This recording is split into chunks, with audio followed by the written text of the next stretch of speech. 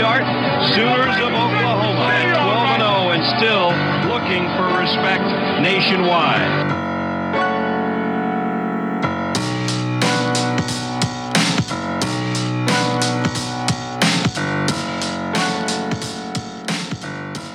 What is going on, Sooner Nation? Thank you all for tuning into another episode of the Barry and Mac Show. As always, myself, Barry, personal trainer, sports performance coach out of Tulsa, Oklahoma. And alongside me, former Sooner wide receiver, 2000 national champ, Mr. Damian Mackey. How are we doing today, D-Mac? Let's just get into it.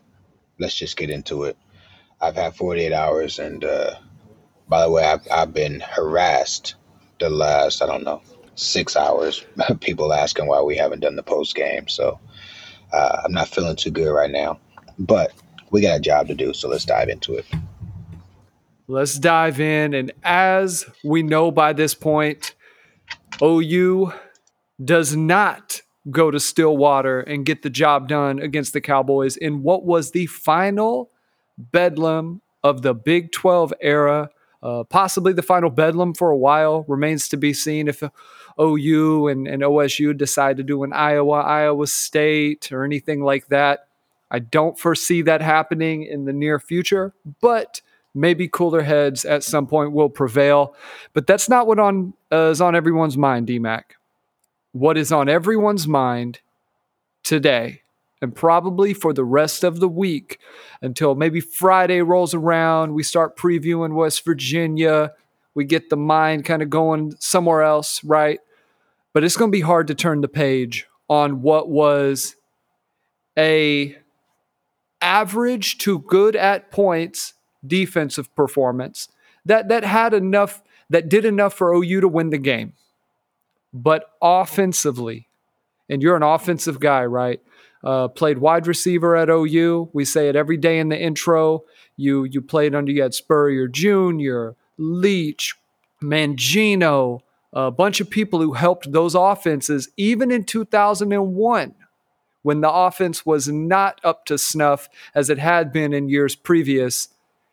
You guys still found ways to win games that were close and do just enough.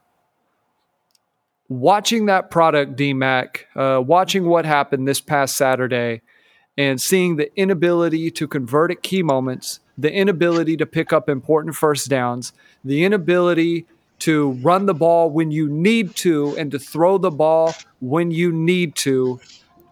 It was evidence against Kansas, but we chalked it up to maybe that's the one game of the season. Maybe this is the one-off that OU has essentially every year. Maybe it was the weather.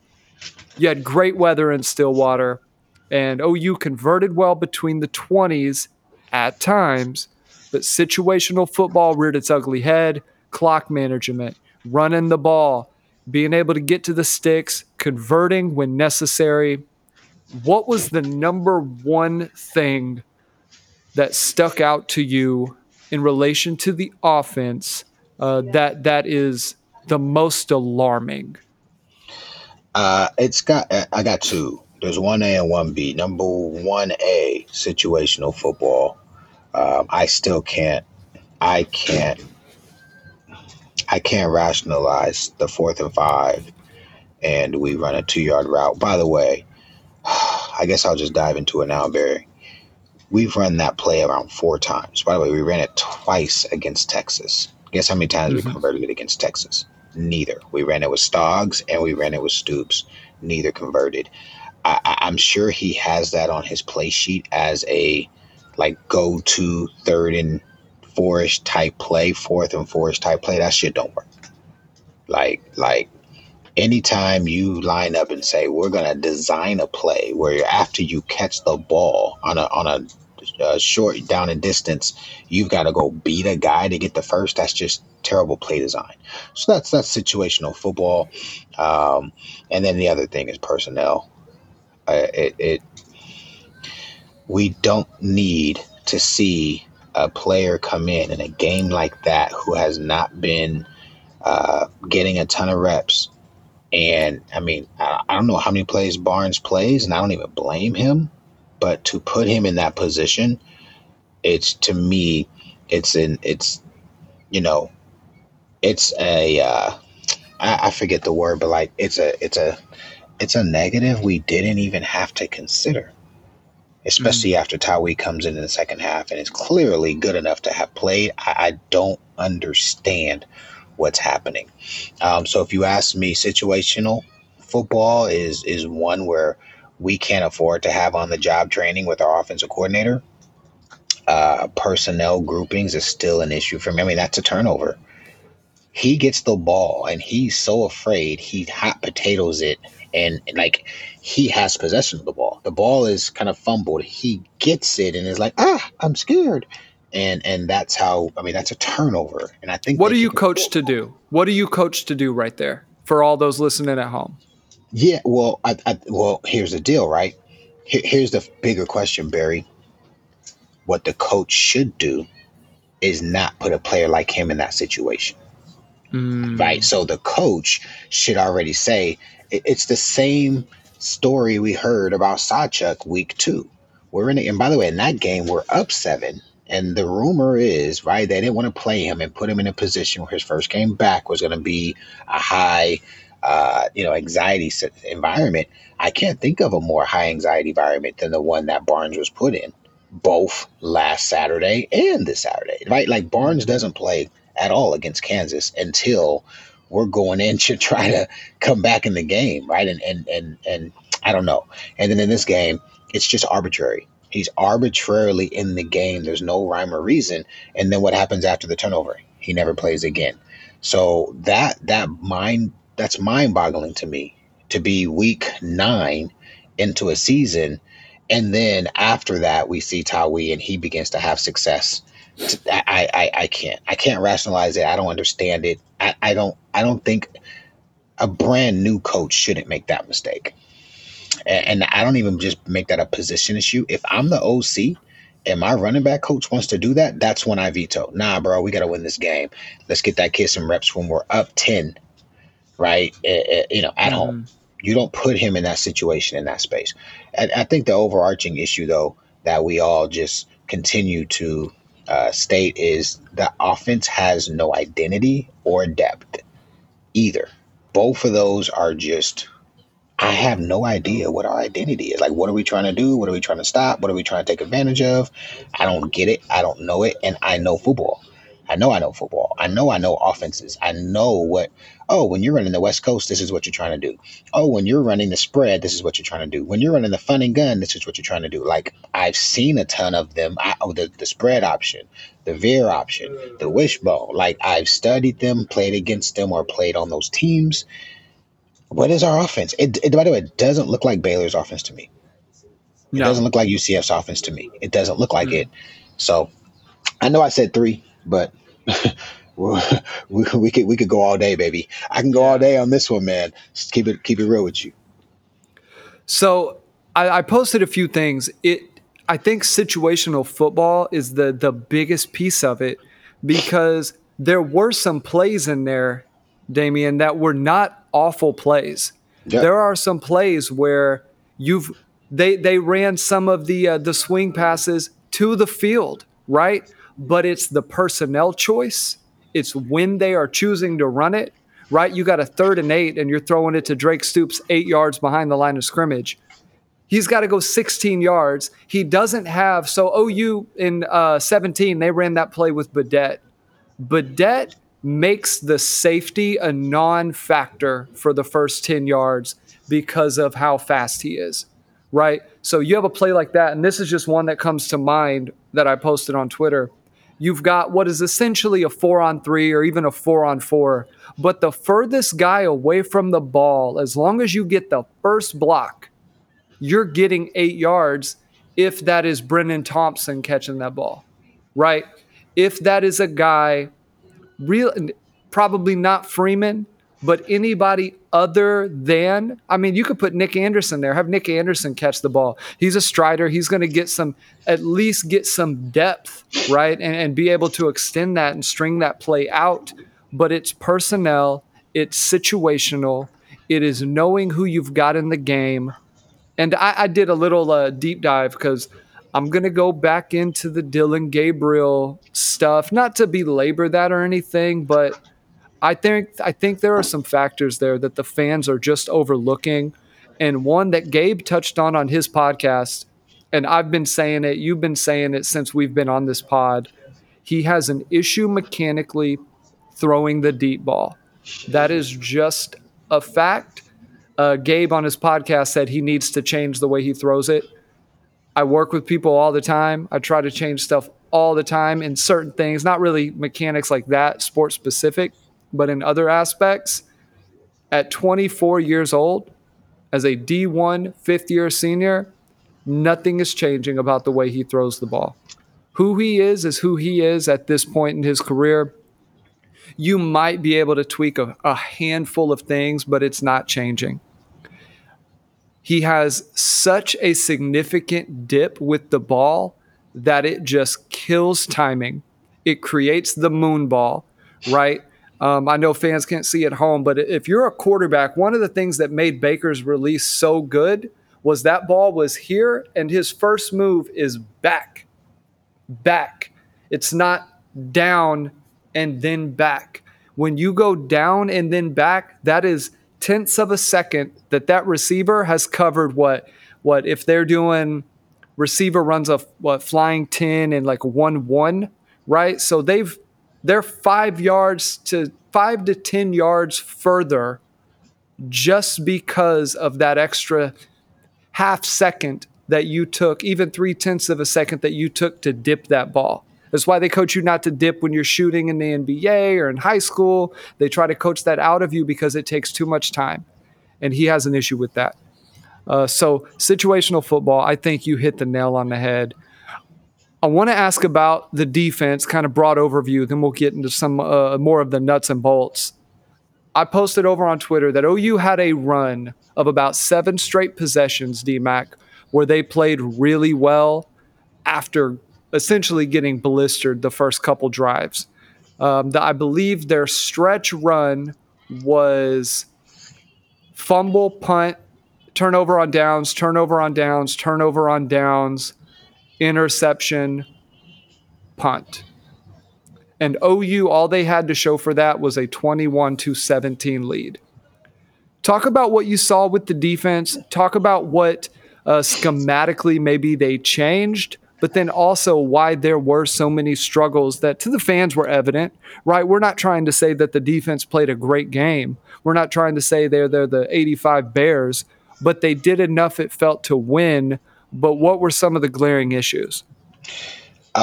Man, this one kind of hurts my heart to say because two things happened when they were kind of slicing and dicing us. And then those two things were corrected and we were able to get a handle on the game for the most part. Number one was personnel. 2 players were in the game who just by virtue of them being in the game on their respective plays, it was 11 versus 10. And that's why both players were removed. And by the way, one never went back in. I think someone said he got injured and maybe he went to the locker room or whatever. But word on the street is he's demoted. He's a legitimate 2. The other one is a guy who I've spoke about forever. And as soon as he left the game, OU ended up having their best run fits of the entire season. Run fits for the season were the best they've ever been. And so that being obviously personnel, Key Lawrence kills us. He absolutely kills us on early in the game. He literally, again, it's the FSU game all over again. I was listening to our pod and you asked me, you said, hey, D-Mac, if you're going to be the D coordinator, what would you do? And I said, I'd start Key Lawrence at Cheetah. Literally last week. I was listening to it like 2 days ago, like, oh, shit. But he fainted. He literally just kind of whiffs. By the way, key play, it's a 3rd down. They punt. I think it's even on their side of the field. It's where they make their first big play. They kind of run a screen or something. I don't remember the exact play. I have to go back and watch it. But Key Lawrence kills us the first possession. He absolutely kills us. And then Kanik is just lost. He's slow. Man, you posted something. And I don't know if you've posted it on Twitter. And again, man, I don't want to crap on the kid because he's still young. He's a 2nd-year player in the program. But guys, there's a play. Kanik gets beat. and they out leverage us, and the guy's running down the sideline. And I don't remember, it's probably like Jacob Lacey or somebody. But the defensive tackle who was behind the play pursues the football and makes the play. And Kanik, who's our 4'4 super athlete, all whatever middle linebacker, he's loafing. He's loafing like the whole, oh, but he's the better athlete and he can chase. No, go watch that play. And by the way, that's not like a once in a lifetime play. When he gets beat, you can kind of see he's in his head, like mad at himself versus getting back into the play. Um, there's another play, which I know this is a play where they take him out. It's third and medium. It's like third and 11. They run basically a whole concept. They run either the slot. I don't know if it's number one or number two, but it's Preston. He's a 5'8", 160-pound, 70-pound soaking wet jitterbug. And guys, they run him on like an 8-yard curl because the play's designed to go like 8 yards. On the play, one, Kanik doesn't get to his spot. He just doesn't get to his spot, but it's okay. Preston catches the ball at 8 yards. And instead of just tackling him, he tries to take the ball and he gets the first down. That is just so, like, when you talk about being a sound ball player, that, I mean, man, you just can't do it. You can't. And that's the play where I was like, ooh, and they pick the first up and I think they go in and score. I think that's one of their scoring drives, if I'm correct. But needless to say, it's one of those drives where they're just like, oh, we in this game. Like, this game is going to be, we got a chance. And you can't have it. So, number one, I think when you put Jennings in, Spears Jennings in for Key Lawrence, and then you put Kip in and you let Kanik and McKenzie and those guys rotate, that's a big difference. Number two is the cornerback position killed us. Yeah. And I had some conversations that I can't really say specifically exactly what we discussed, but I talked to people who would know, like, directly, and there was some dissonance. There were some people who disagreed with our philosophy for Saturday. Just some things that I was told is, like, Oklahoma State has the least explosive personnel in the conference. When I say explosive, what I mean by that is like guys who you have to play off and soft against because they're going to run away from you. And I haven't watched a ton of their games, to be honest with you. I hadn't watched any of their games, to be very honest. But I spoke to people who have. I spoke to people who've watched all their film, and week in and week out, they weren't running by people. And so again, right, Barry, this kind of confirms and brings me back to what I have been saying. You don't upgrade your cornerback position like OU's upgraded their cornerback position and then still play off and soft. That's not how you do it. That's not what LSU does. That's not what Georgia does. That's not what Bama does. Now, don't get me wrong. You're not going to play man every down like you would in the 90s and early 2000s. But the money downs, you tell the quarterback pre-snap, we're soaking up all the air. We're putting 4 or 5 at the line of scrimmage. We're not going to give you a ton of time to throw. Beat us. You don't go get 4 and 5 star players and then play offense off. You don't go get 4 and 5 star players and then play big zones. That was what got us killed on the Kansas game on the last possession of the game. And it was a continuance of an issue for us where I play receiver at a pretty high level. Again, on a championship caliber team. And I remember the national championship. In the national championship game against Florida State, I wasn't the guy who got housed the first possession. I told you guys, first play they threw Kurt and Savo down, and me and Dre were like, damn! They didn't call no penalties, nothing. We basically knew at that play, like, okay, they're not, the refs is gonna let us play.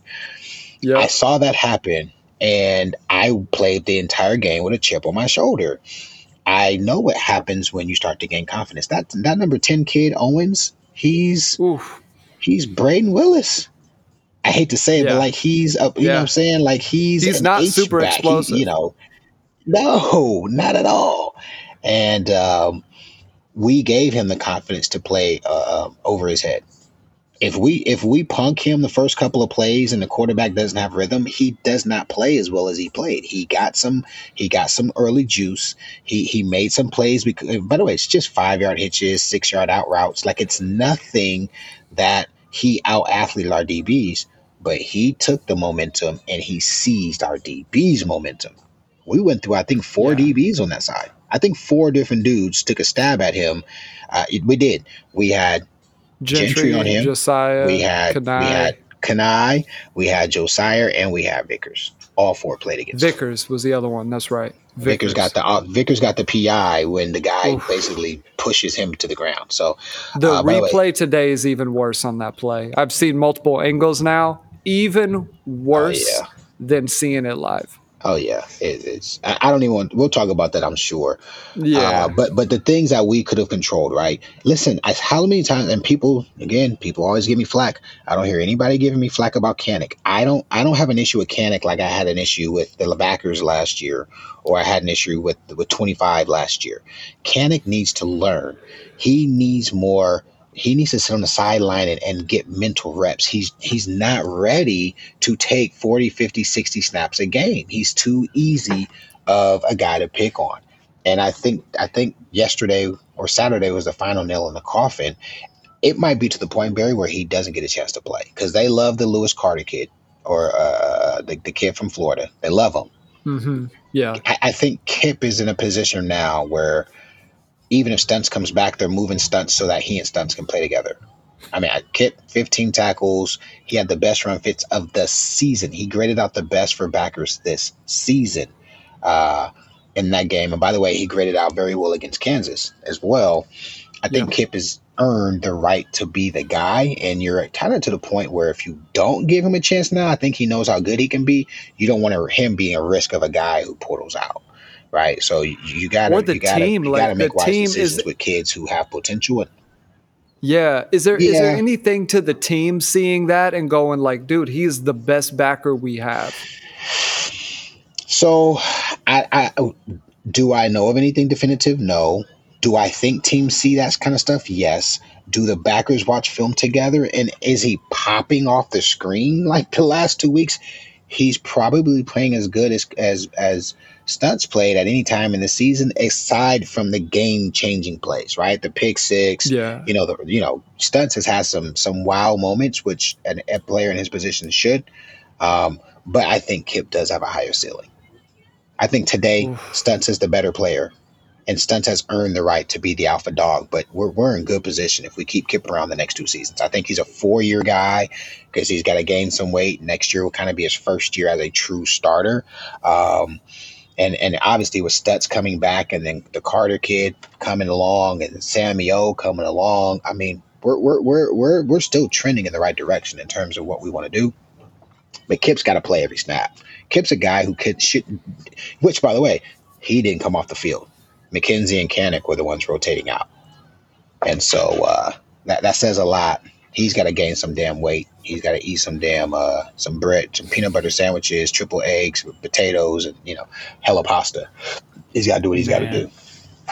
Yeah, he's got to throw it on. And I'll say, man, McKenzie played really well. I thought overall, the backers' impact, that was probably the game, maybe save Texas at certain points, where the impact of the linebackers was felt the most outside of the first three games. First three games, a little bit of throwaways, but there was things even McKenzie was doing. I know there's one play where he goes up and his job, you can tell, is to get forward and to blow up the tight end. Like that is his job, is to blow up that gap. And he gets in there, sticks his head down and does it. Rarely, I'll say this about McKenzie, he's still got he's not quick and agile enough to be incredibly impactful in the pass game, but he is very deliberate, which leads me to think that that will improve. He'll start leveraging that lack of agility, understand where he needs to be, because you already kind of see it with how he plays the run.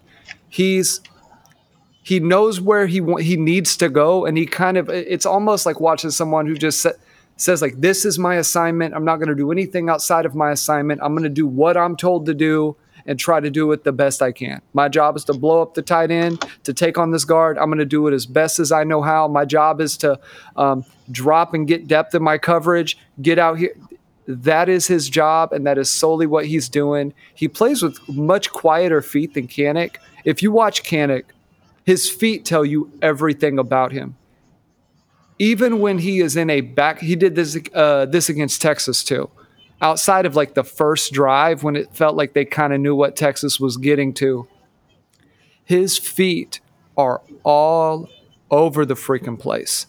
And when you watch Stutzman, right, if people want to juxtapose this and say, well, what are you talking about? Watch Kanik and watch Stutzman and watch how little movement Stutzman is doing. He is so efficient in getting to his spots. He knows where he needs to go, and that is timing and preparation, right? That is seeing the game much slower than Kanik is seeing the game. And that's not a knock, right? That is, it took Lehman some time, right? Lehman was a really good athlete. The backer that he was in 2003 was, and I'm sure he would tell you the same, was far superior than what he was in 2001. I'm sure he would tell you that. And I think the same could be said for Kanik. He's just got to get there. He did not play the position enough in high school. And I think that's a massive, massive factor. So the defense played well enough to really hold off Ollie Gordon.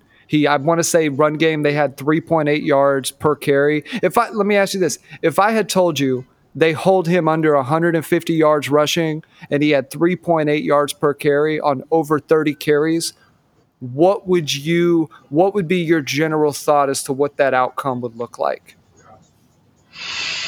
The stats he ended up having, what would I have thought if I hadn't seen the game? And I mean, we would have been a job well done. That's a good quality. That's a quality back. He's probably the best back in the conference. If not, the kid from Texas is really good too. I really like that kid, Brooks. Yeah. He got the lion's share of it on 2 plays, which, by the way, they're going to win some plays. You know what I mean? Now his first run is all Kanik. Unfortunately, the first run he had. Oh no! It's Kanik and Key Lawrence. Oh, they both just Key Lawrence runs into the B gap. When Key whips in the yeah. He did that twice. The one on the edge, and then the one, in the B gap.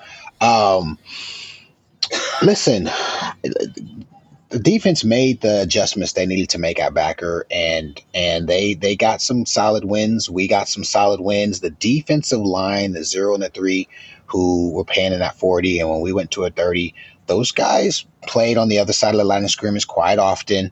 Desan is, again, I hear he struggles with the defense. He's a guy who played a very minimalist position last year as an edge rusher.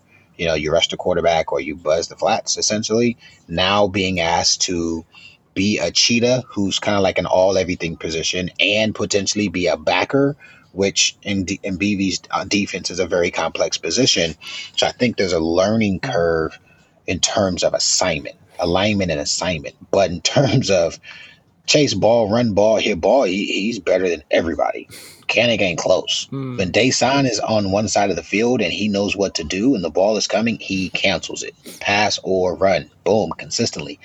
But I would have felt like we're talking about something that wasn't the reason we lost the game. Ollie Gordon was not the reason they beat us.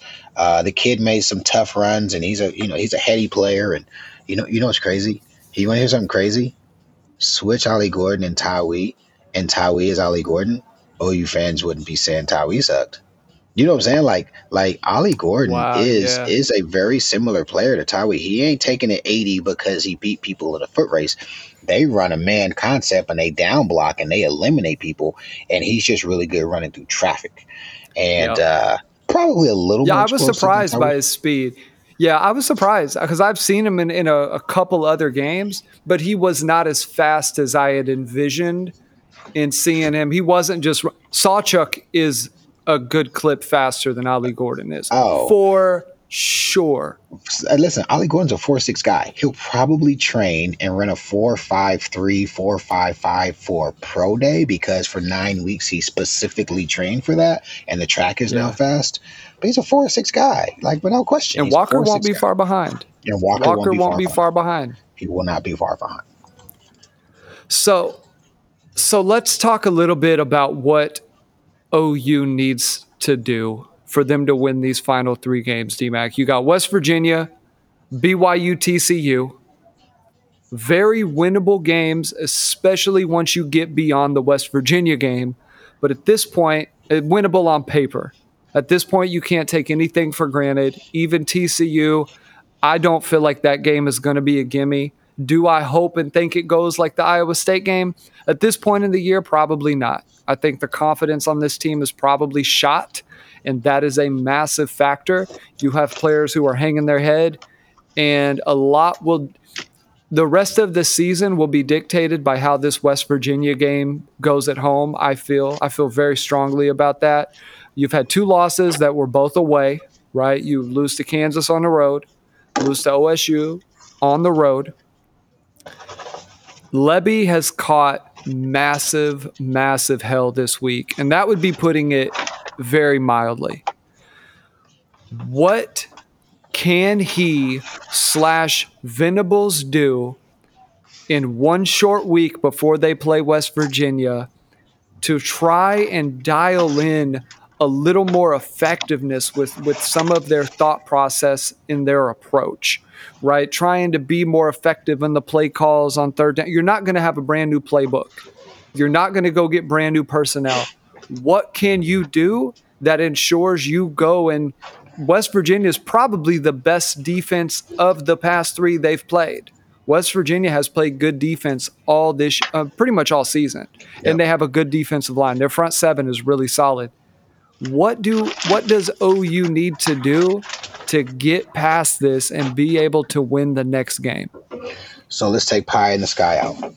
If I'm Lebby, this is what I do. Number one, I say, hey guys, personnel wise, these are our 1s, these are our 1As, and these are our 2s. And here's the deal: 1As, you guys don't play unless the 1 is tired. Okay. 2s, you guys be ready to go, but you may not play Saturday. I've been in both.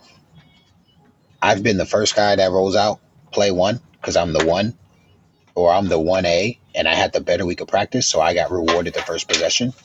I've been a 1A where we've rotated every possession because we both played well the week before and had a good week of practice. And I've been a 1A who coach says, hey man, go and get Dre only when he's tired. Or K-State 2000 championship season, Mackey, you only play when Josh Norman's tired. By the way, I want to win. You know what I'm saying? I'm on every special. Josh is going to get tired because Josh is never in good shape. But Josh had the matchup. Like I'm not sweating it, right? You know, A&M, I played a ton more because I had the better matchup against A&M. So the first thing we got to do is get the dudes need to know who they're playing with, and that plan needs to be with the dudes. I still feels to me like we're doing a Chinese fire drill where it's masse switching and swapping and flipping and flopping, and there isn't chemistry amongst the players. And that's such a critical aspect of the game. If I am always in with Dre Woolfolk, and I know Dre likes to block this particular way, it makes it easy for me when I'm running a quick screen to run opposite the way I know he's going to block. If there's wholesale changes all the time, you're just hoping and wishing you don't give yourself that advantage that you have. You take away an advantage you have. So I'm tightening down on the offensive line. There should be 6 dudes. Unless somebody's injured. Straight up. There shouldn't be 7, 8, 9 dudes rotating in week 9, week 10. Running back, there should be the starter and the guy who comes in to address his being tired and potentially a third down back. So that's number one. The number 2 thing that I think we need to do is we need to just say, hey, listen, we're gonna throw away all this delay stuff in the backfield. Our RPO delay game is absolutely trash. We say, hey, we're going to simplify the playbook. We're going to do what we do well. Guys, what do we like? Did you notice they did more man schemes? Yeah. That guard tackle deal, which is similar to what we used to do in the past.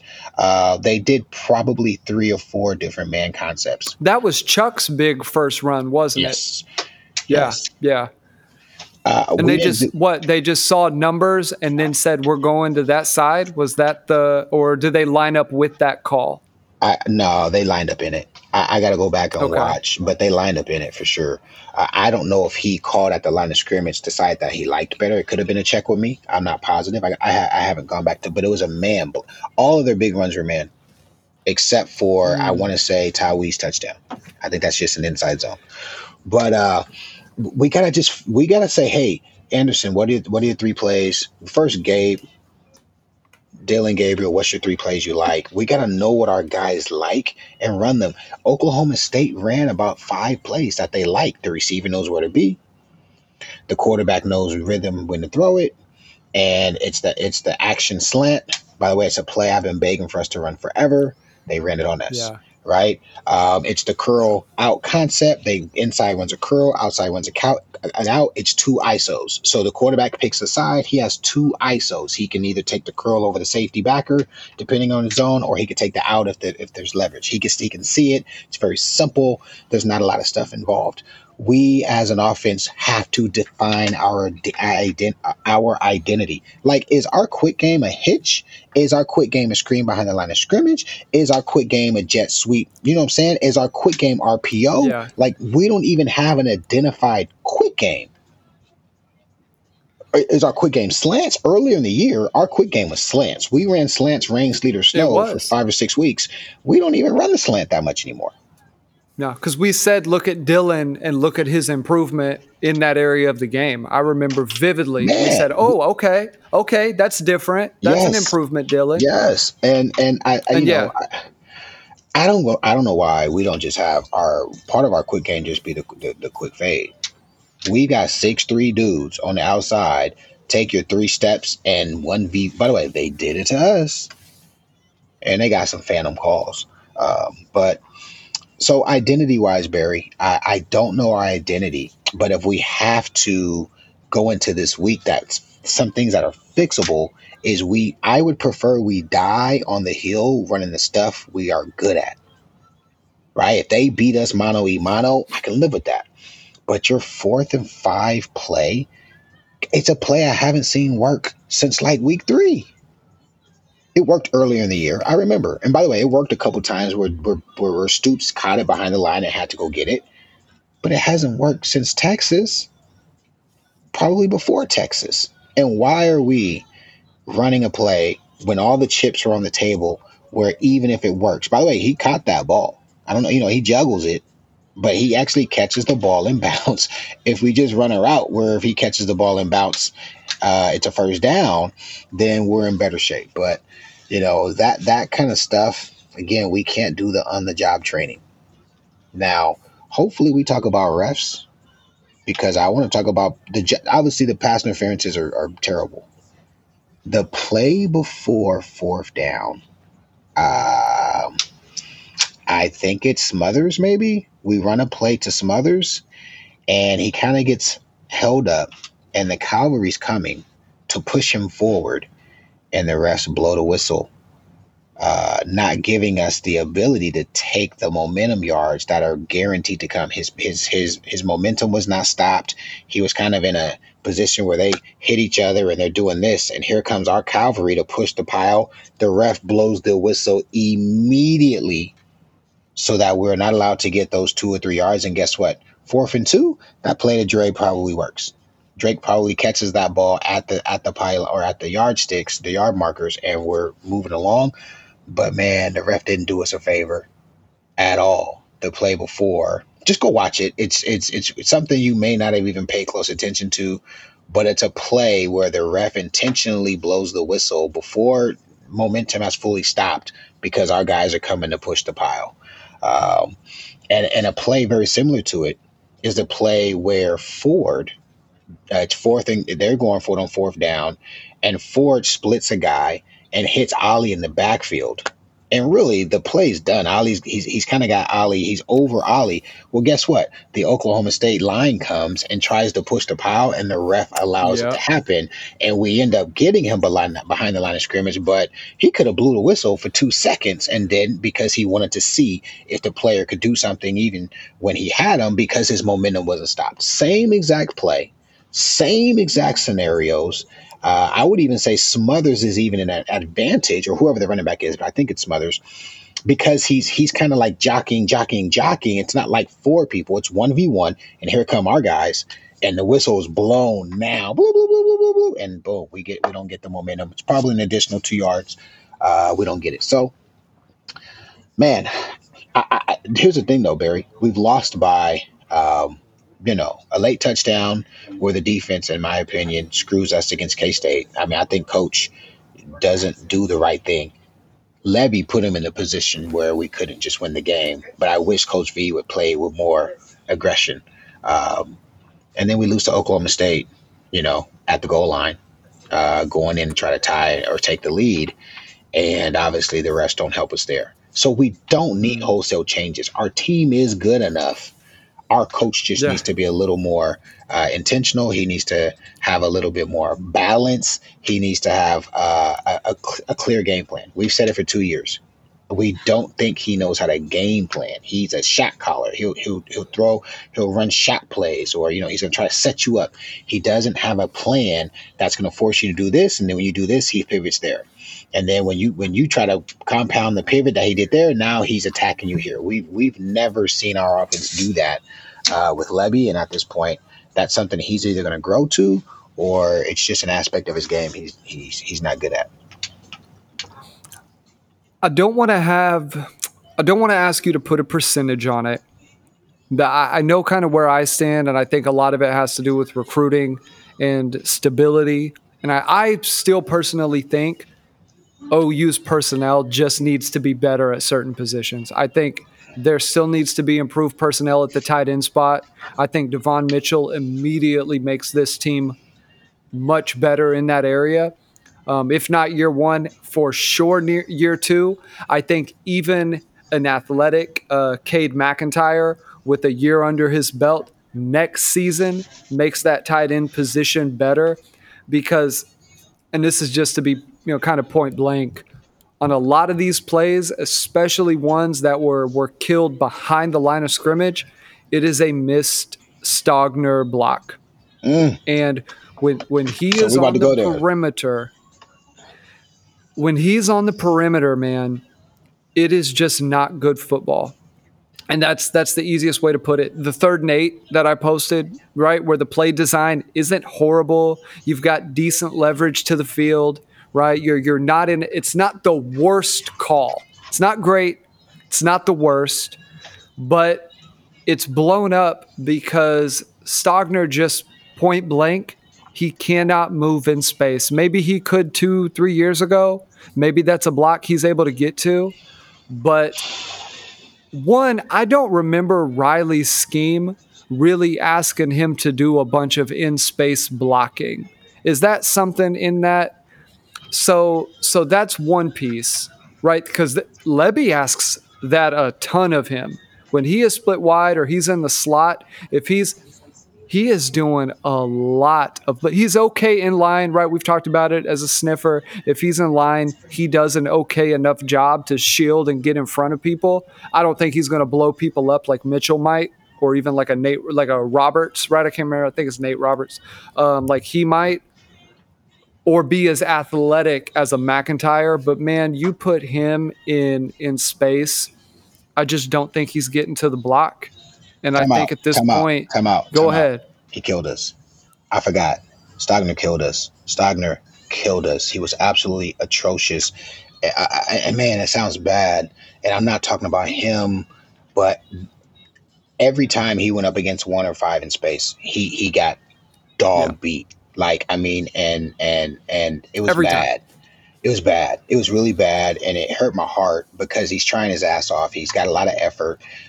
He's a Sooner, and here I am, right, trying to find the good, but he got dog beat on both edges. 5-1 dominated him in the screen game. I don't know that he made one block, and every time his guy made the tackle, and you could see how much it hurt him just watching it. He's on the ground. He's trying to block him with his back because the guy already beat him, and he's trying to like lean his Yeah. back into him.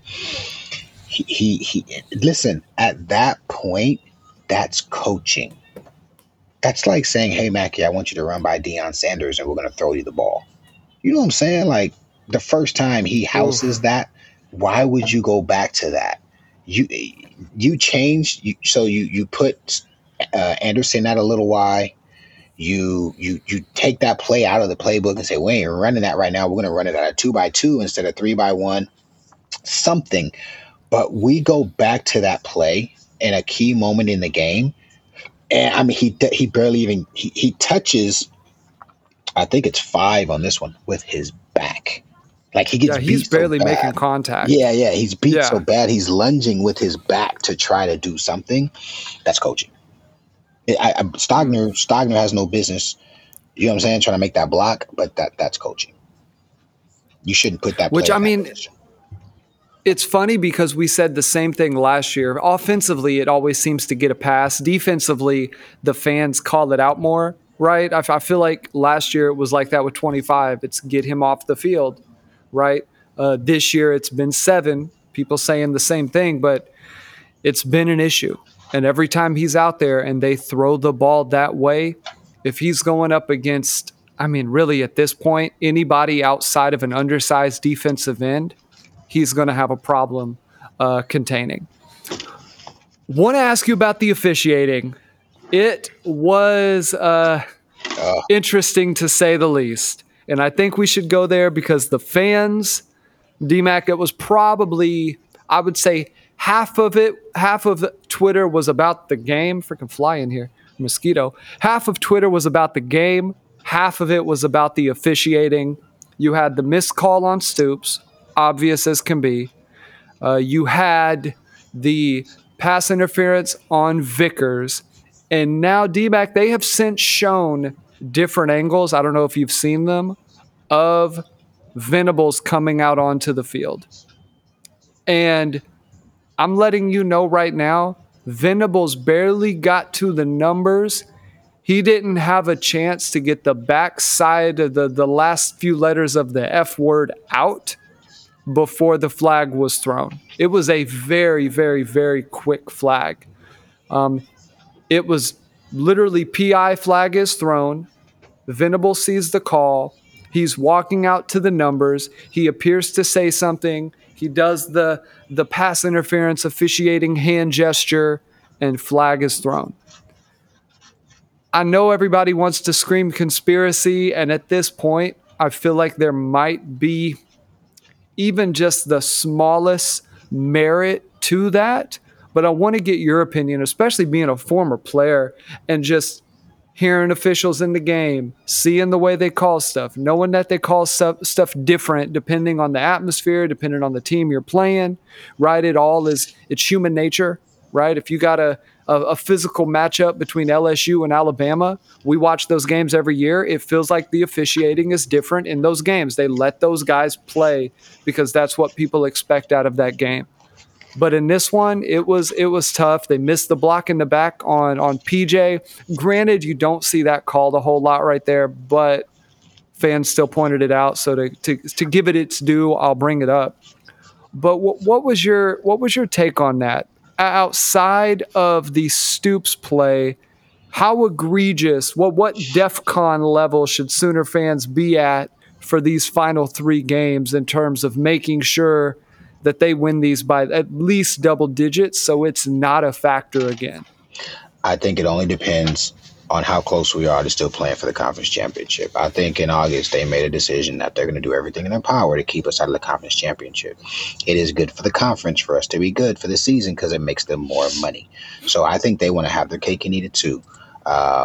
We may not get another egregious call because we're just about out of the picture for playing for anything that really matters, and that's what their mission was. I don't think it's a conspiracy. Things aren't conspiracy when you can flat out see that it's there, right? Conspiracies are things that people conjure up, or there isn't evidence to back it up. There is clear and validated evidence. It's not a conspiracy. This is a fix. That's the way I look at it. Back to Venable's play. Uh, Dusty, I think, Dusty and whoever the other guy is that are calling the game. They go back and watch the game version of it. The guy, I forgot who the other guy's name is.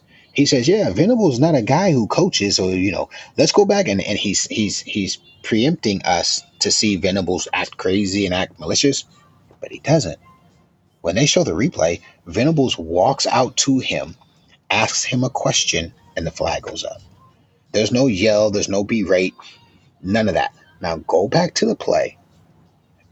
When Oklahoma State gets called for 12, there's a play early in the second quarter or late in the first quarter where the refs throw a flag on Oklahoma State for 12 in a huddle, and even the commentators say, "Hey, this might be on Oklahoma. Like, we're not sure if it's Oklahoma or if it's Oklahoma State." It's the play where Tyree comes in and he has to rotate out, or either it's either his first snap in the game, or he's kind of tired and he goes out for a play. And Gundy's upset because they say, "Hey, Oklahoma subbed. Somebody came in and somebody came out. We should get the chance to sub." They got the penalty. Go watch how he handles that and where he's standing while he handles that. He's yelling, acting like an upset coach. He's legitimately pissed off. By the way, I didn't want a penalty called on him for that. I get it. Coaches fight for they players. But for them to throw that penalty on BV when it's a blatantly terrible call, and the TV version, all you got to do is go to the TV version and watch after it happens. They're going to go back trying to see what he did, and the guy is preempting that Venables did something to berate, and he literally just walks out and he says something. Now, unless he said four-letter words in in a second and a half, right? And it's funny because the guy's saying, "Yeah, Venables isn't known to cuss like that," and they show it right when he says that, and he's literally just asking him something, and I don't know what he says. I can't see it. I can't lip read. But oh man, it's blatant. It's blatant. And at this point, we got to accept it. You know why? Because we didn't play good enough to beat their ass. I told you, we got to big brother them. We gotta put them in a half Nelson, give them a knuckle sandwich and a wedgie, and let everybody in that stadium know, like, y'all don't deserve to be on the same field of us. The refs would not have done that. We gave them every opportunity. We were loose with the ball. We were not fundamentally sound in our tackling early. And the refs just succumbed to the crowd. They succumbed to the environment. They succumbed to an expectation that they got to protect. The refs are going to be in the Big 12 next year, by the way. Those refs are going to be in the Big 12.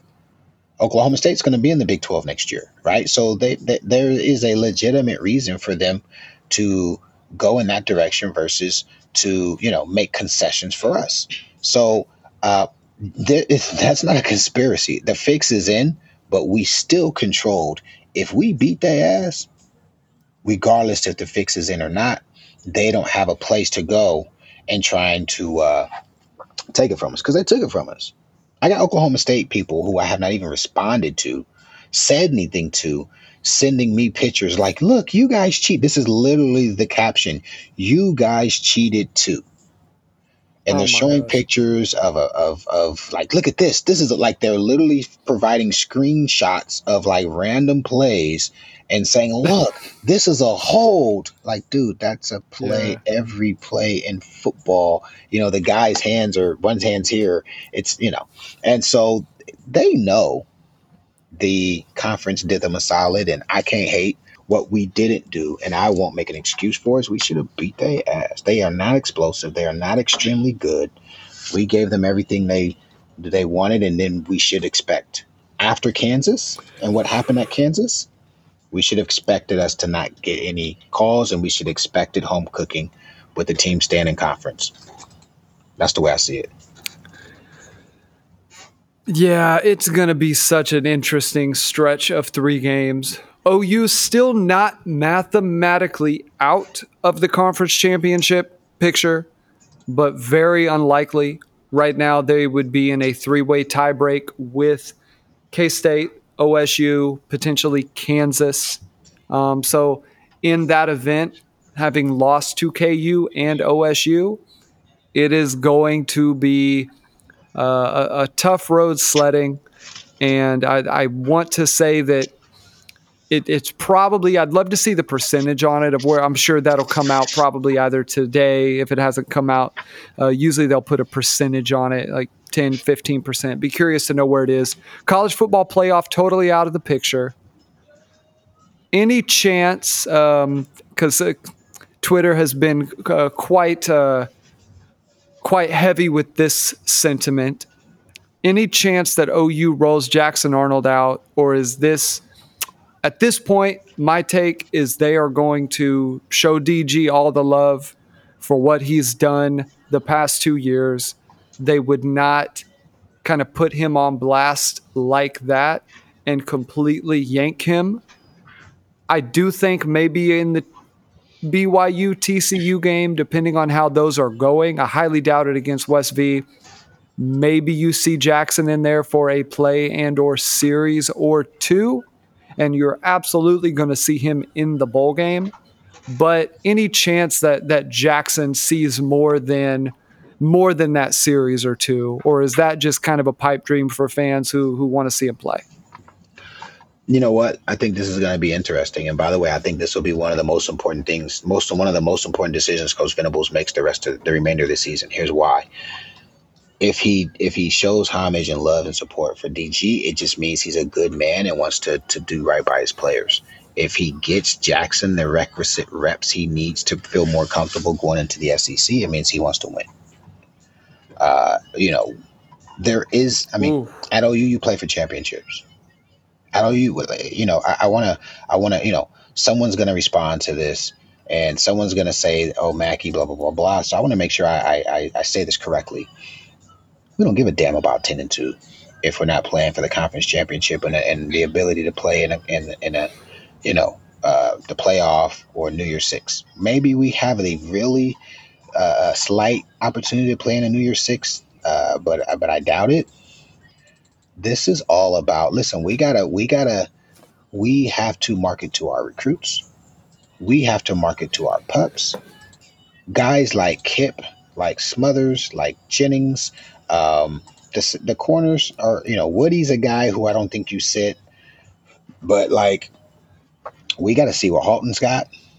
We got to see what these guys have. Now, I'm not talking about wholesale. We're gonna risk losing games. But if we're not rotating those guys in more consistently, I think Jennings is going to be a guy you see, especially with Peyton out. 100%. Yep. I think Wags is a guy they're going to be wanting to get a look at. Again, he's a guy who he's a boundary corner, by the way. He's really a boundary corner. And he's a guy who next year there's going to be a slot available. And I think we've got to give him a chance to get some reps. We can't just say the first 2 games of next season is what matters. Nah, because that competition is going to accelerate quickly. Jackson Arnold should play. By the way, Jackson Arnold should play on regular possession downs when the game is still in the balance. We could be up 10 or by the way, I wouldn't mind seeing him if we're down 4. We're down 4. It's the second quarter. Get a kid a series or 2. The kid needs to play when the bullets are flying, and we need to see what he's got. So I believe this is just Mackey speaking, no bias, no crimson colored glasses. If BV just gives Dylan all the reps, I think that makes him a good man, and Dylan deserves that. Right? I'm going to say the word deserves, right? Because sometimes you don't get what you deserve. Jackson needs to play in games that matter in situations that are not the Jackson Dozer or whatever the hell they called that stupid quarterback package that they were doing for him for a series or 3, especially when he's the better thrower. The kid's the better thrower, and we're trying to run him through a brick wall. So I don't know. I don't know what coach is going to do. Um, but we play for ships, and the ships are out the window. And I'm a DG guy now. I'd wear a DG jersey. Yeah. DG earned my respect. He's a true blue. I fool with you sooner. Like I fools with Buddy. I fools with him tough. He played his heart out. He's limited. He's a B minus guy, but he's not the reason we lost either game. His OC let him down against KU, flat out. You know what I'm saying? And again, the design of the plays and some of the things that he was asked to do were good. We had a receiver drop a touchdown. By the way, that ball he threw was a good one. That deep ball, you said it, down the left That was sideline. a great ball. You talking about to Anderson? Talking about Anderson don't want me to get my steak dinner, Yeah. man. Anderson don't want me to get my steak dinner. That's what that's Oh, about. yeah, man. Stoops is closing in, man. six, If not, 6 to 8, I 6 think to he's 8. tied. No, it's 6 to 8. So, 6 to 8, okay. baby. 6 to 8. So, go ahead. Continue. Well, Go ahead. I'm just saying. Should he? Yes. Will he? I don't know. And if he doesn't, part of me gets it and I respect it. But like if we're Wyoming, whatever. If we're Texas Tech, or OU, we play for ships.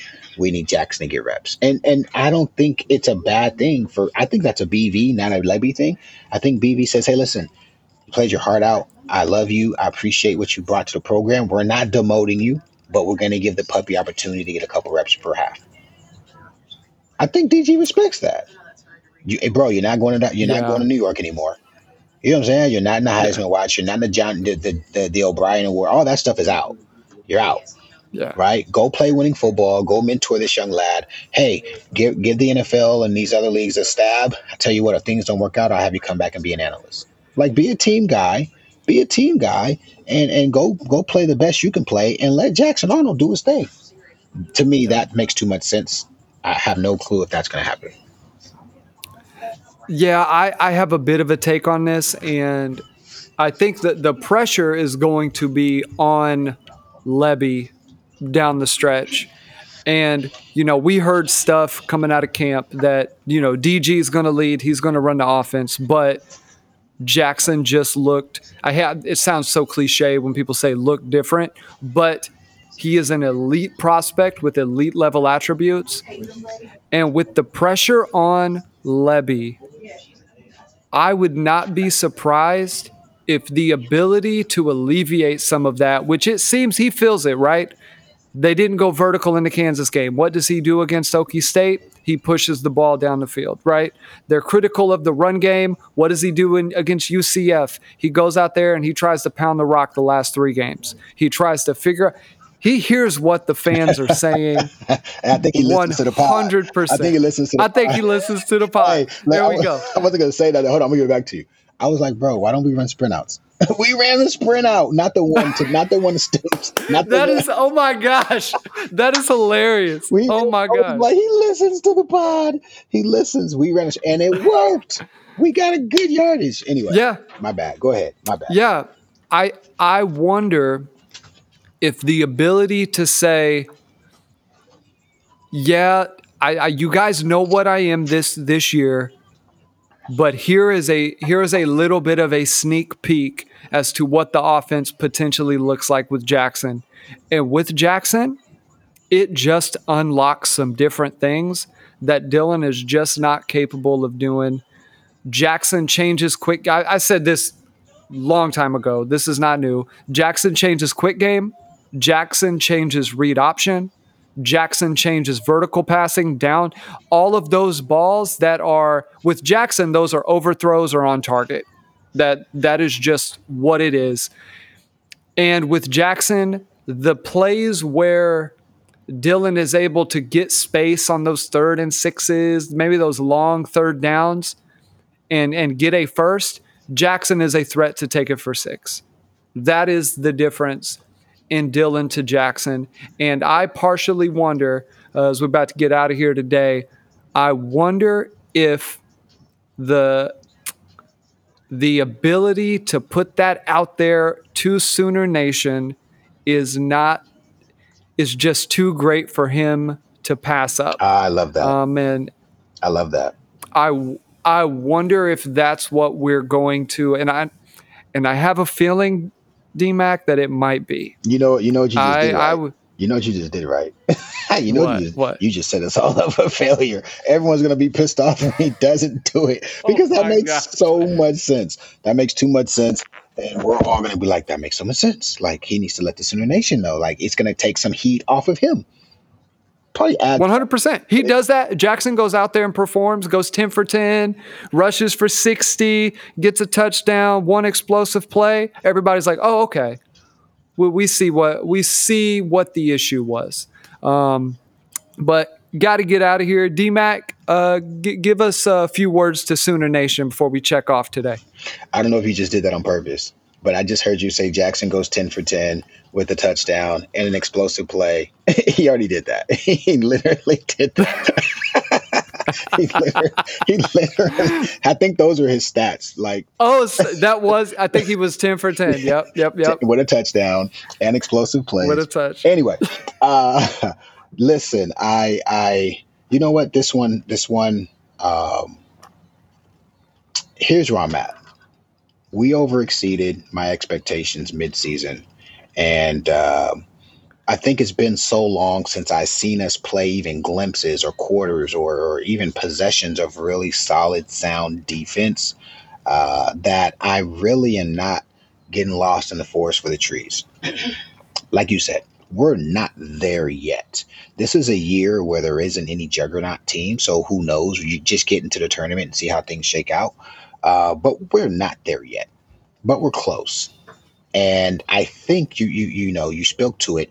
The coaches, they're not listening to the pod. They're making adjustments. And I think they're seeing some of the things that can improve. And I'm speaking about the coaches in general, not some specific folk who I think are just not worth their salary today. But as a whole, I still feel really good about where our program is going. I feel really good about the guys we are recruiting and have in tow. I feel really good about us going into the SEC and having a defense that'll be able to play ball in that conference, and having the right schemes and things in place. And I feel good about our quarterback next year. And I always say this is a quarterback driven game now. I think we're gonna show people we have one of the very best. Part of me, a very small percentage of me, wants to say Jackson. With the two games we lose with Dylan, are games that we could have won with Jackson that are going to be worth the two losses. Maybe we don't win Texas with Jackson for whatever reason, whatever, right? But I feel like it was a wash. I don't think the team, if we take our exact same team and we switch the quarterbacks, the amount of talent we have, we wouldn't have lost 3 games based upon the opponents we played against. Like Dylan's best game was Texas. It was. And that's worth 1 win or 1 loss. I think Jackson could have gotten a win in one of these 2 games to nullify that loss, or I don't think Jackson would have cost us 3 games. And so that part of me is I am at peace with saying Dylan earned it, so I'm not tripping. But everybody knows that I felt Jackson was the better option going into the season. Dylan proved me wrong, and then I think Dylan has also proved us right. Fantastic stuff today, as always. DMAC and Sooner Nation, make sure if you're not, subscribe to the Barry and Mac Show over there on Spotify, Apple, wherever you listen to podcasts. Go check us out on the X. DMAC is at D_Mac13. Find me at BWise Fitness, at letter B Wise Fitness, as you can see right behind in the beautiful FaceTime camera. Want to thank you all for listening to the show. Also, go support Sooners 360. Go check it out. Put some content over there. DMAC rocking the mint shirt. Heck yeah, man. Full brand awareness, ladies and gents. But it's been a fun season. Still got 3 of these left, plus a bowl game. And we are going to keep bringing you guys the content while we work around a crazy schedule. Both of us just picked the football season to go hard and heavy into into some other stuff. But I want to thank you all for hopping on, listening today, and sharing in the fun. Thank you so much. We will see you soon.